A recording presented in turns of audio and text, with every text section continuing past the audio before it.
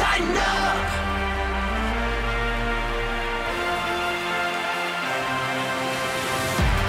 This is the OTP 4D, presented by Farm Bureau Health Plans. Turn to the folks who've been in the game since 1947. Farm Bureau Health Plans offers the great health care coverage you need with a price tag you can afford. To find out more, visit fbhp.com. With Amy Wells, I am Mike Keith. Rhett Bryan is also in the house as usual as we talk about a 17th Titans football game.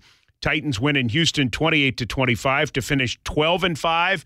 Rhett, 18 teams say goodbye today.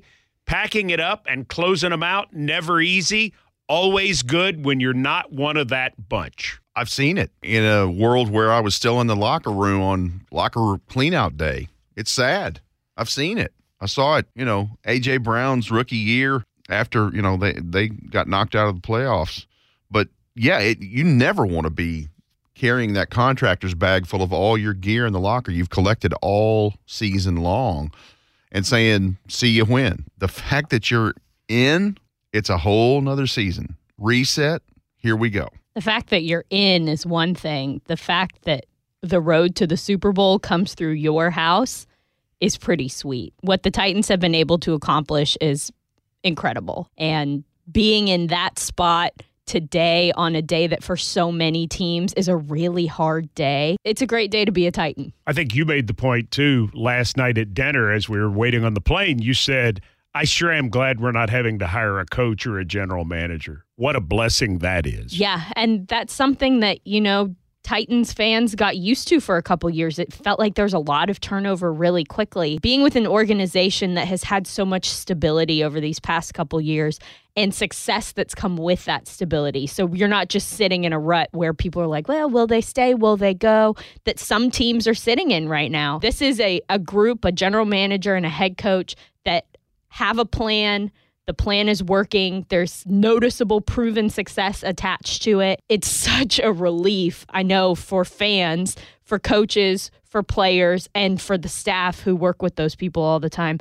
It's really hard watching guys get fired and knowing the ramifications of that beyond just their job and what it means for a team, for their families. It's not a fun day across the National Football League. So to be in a place where you know that your core is going to remain intact, that's pretty great. And for us, selfishly, if we have to pack a bag again, it's to go to Los Angeles. Otherwise, our bags are in the closet.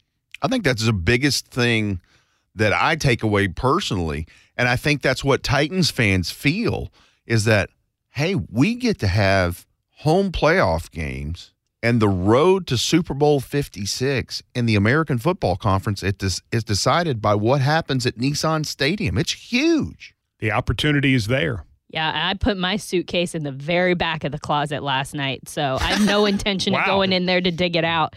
I feel confident in my team. There you go. Yep. There you go. All right. First down on this edition of the OTP 4D. Your play that turned the game. Rhett Bryan, you get to go first. I bet I know what you're going to pick. Well, yeah, it's the Ryan Tannehill escape and hitting Nick Westbrook-Akina for 37 yards on a play that should have been a sack for a loss. It was amazing. We said post-game on Titans radio, it was a lot like what Steve McNair used to do on a pretty regular basis. That was a play that the Titans desperately needed at that point in the ball game, and it certainly was the place where it helped close the deal. So I cheated on mine a little bit because I was standing on the sidelines during the game behind the offense bench. And Todd Downing came down the line and he said to every single guy sitting there, this drive is going to be the most important drive of this game. So I thought, play that turned the game's probably in there. I'm going to write this down. So I did. And I just decided that whatever happened in that moment, that was going to be my play of the game. And it turned out that this was at 7:04-ish in the fourth quarter, and that was the Julio Jones touchdown. So got a good play out of it. It was so great to see Julio have that success. We saw him play a great game in Houston. And so to be able to see him contribute, to finally see all of his hard work come to fruition, and to score points that really mattered in this Titans game, I had no problems at all just copying what Todd Downing said. I'm going to go back to the first quarter, and I think the Tannehill play where he threw Martin off his back and then completed the pass to Westbrook-Akina was absolutely huge. But I'm going to go back to the second quarter. The Titans score on 1st and goal at the 1 in a scoreless game, and Jeffrey Simmons did not report eligible. So they lose the touchdown. And then they don't score on 1st and 2nd down, but on 3rd down and goal at the 5, Ryan Tannehill passed short left to Anthony Ferkser for a 5-yard touchdown. If the Titans had only gotten 3 there, this game, I think, gets vastly more interesting faster than what it did. By getting a touchdown, you establish some dominance. You ended up dominating the second quarter. You got the 21-0 lead, and you needed every bit of that. But I just think there was this feeling after the missed field goal. There was just this feeling that if you leave a touchdown out there and don't get it, and you only get 3 there, that you're playing with fire. As it turned out, you were playing with fire in the second half. I kept thinking about the Bullock missed field goal in the second half and how nice it would have been to have it. Not having that touchdown, oh, goodness. I mean, that would have been so much worse. So I think cashing that in, overcoming that mistake was my play that turned the game. Fair enough? Fair enough. Second down. Your stat that tells the story, Amy Wells. Fact that the Tennessee Titans were 4 for 4 in the red zone. When they were in a position to score, they did, and they were scoring touchdowns. Those were points that, as we saw the game unfold, mattered. The Titans have put an emphasis on this. This has not been the case all season long. The Titans have not been as successful as they typically are in the red zone this season as an entirety. And so seeing them have that success, get those touchdowns when they needed them, and be able to continue to put points on the board when this was a game that came down to points on the board, I thought that was great. For me, it was the tale of 2 halves in terms of the yardage. Houston Texans had 67 total yards of offense in the first half. They explode for 286 more yards in the second half to finish 353 yards from scrimmage.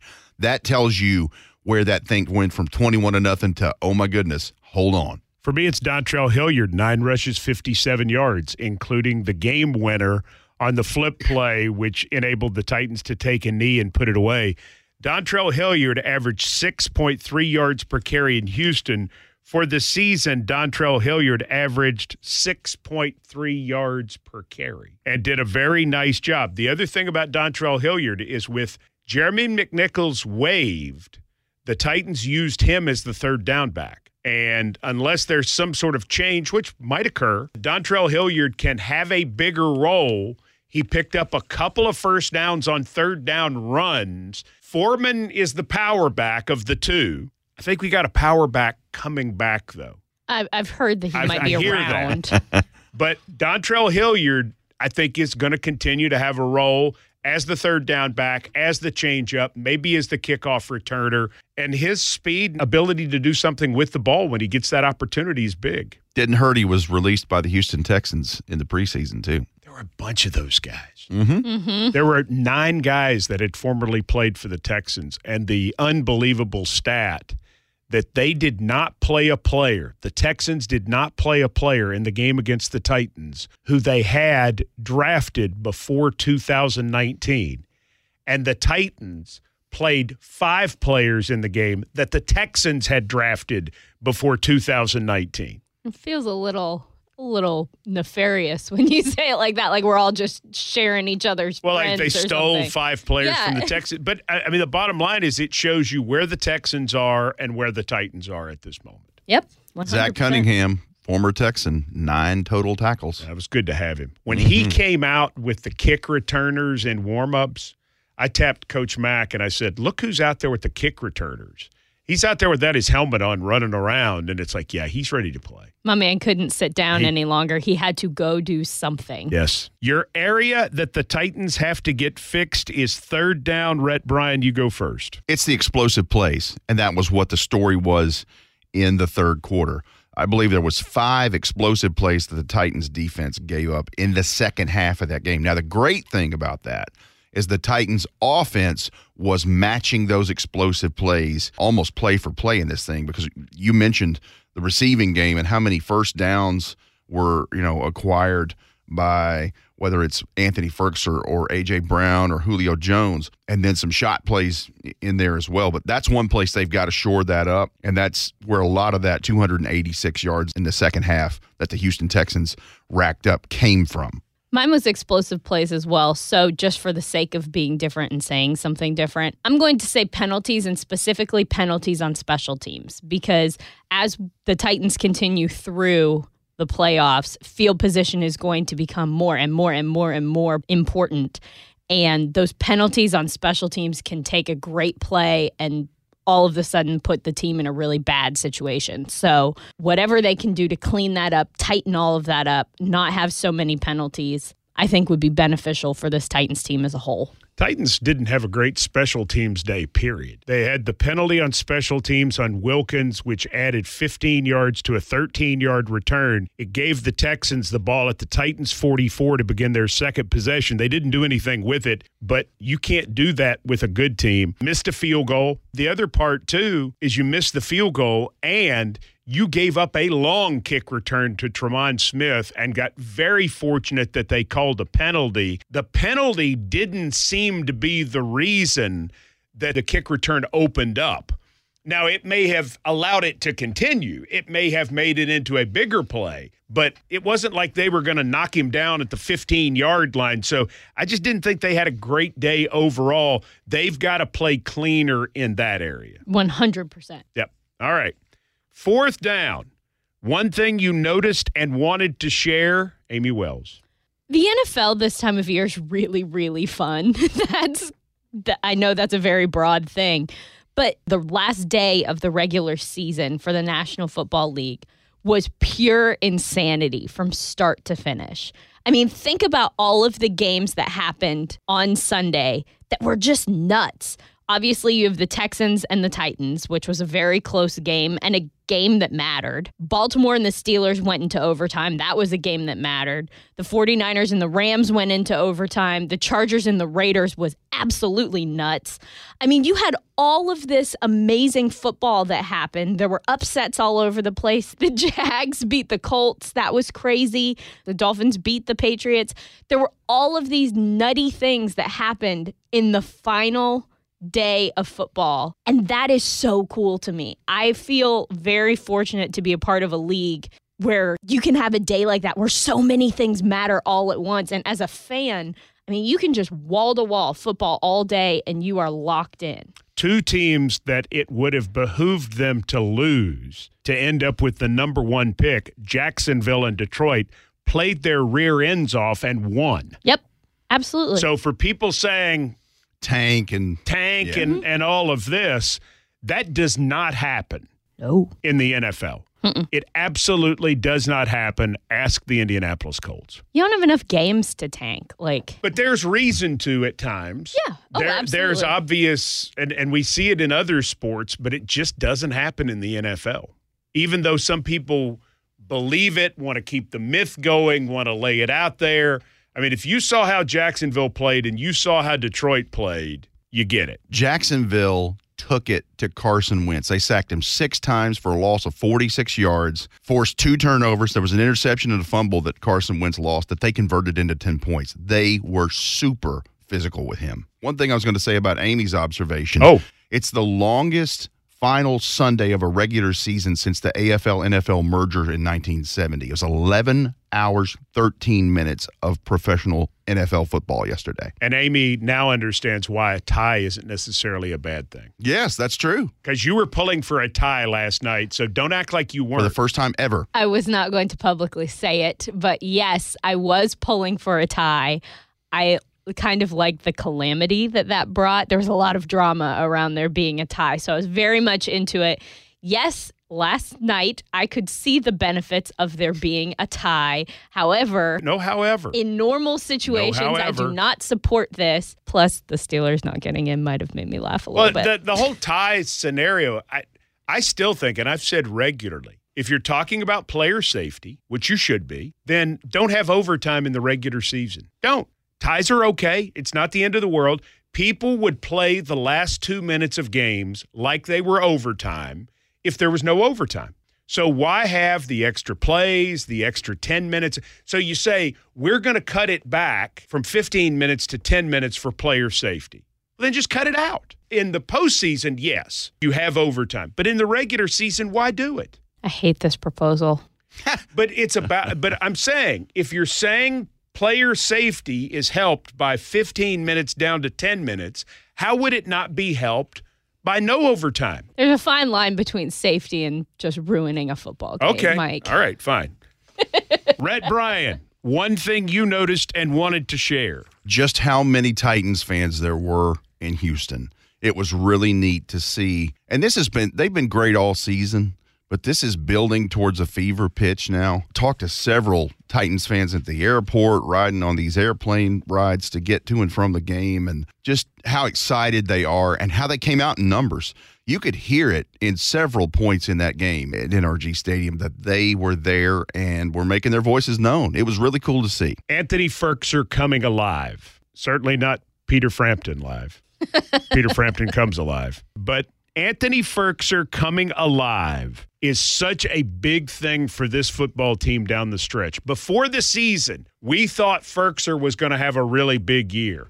And for 3/4 of the year, he was invisible. Had a bad fumble at Pittsburgh, just didn't play particularly well overall. And in the last 3 games, he started to come back around. And Vrabel even went as far as to refer to his confidence, the way he's playing, what he's doing. That is so big for this offense on 3rd down and in the red zone in particular.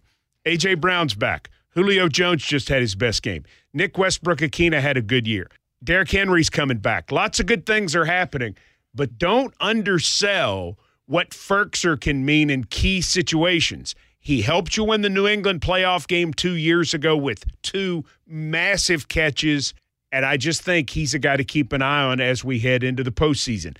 Tight ends factor in big in the postseason for some reason. They always do. If you're going to come alive, now is the right time to do it. That's exactly right. Makes me very happy that he's doing that. 8 for 93 and 2 scores in his last 3 games. There you go. There's the numbers right there. There you go. And both of those touchdowns in the last 2 weeks, huge. The touchdowns, but also if you look at the fact that he's averaging nearly 12 yards a catch, whereas at one point during the year, I think he was averaging right at 7 yards a catch. It's not necessarily that Ferkser has to have 7, 8 catches a game.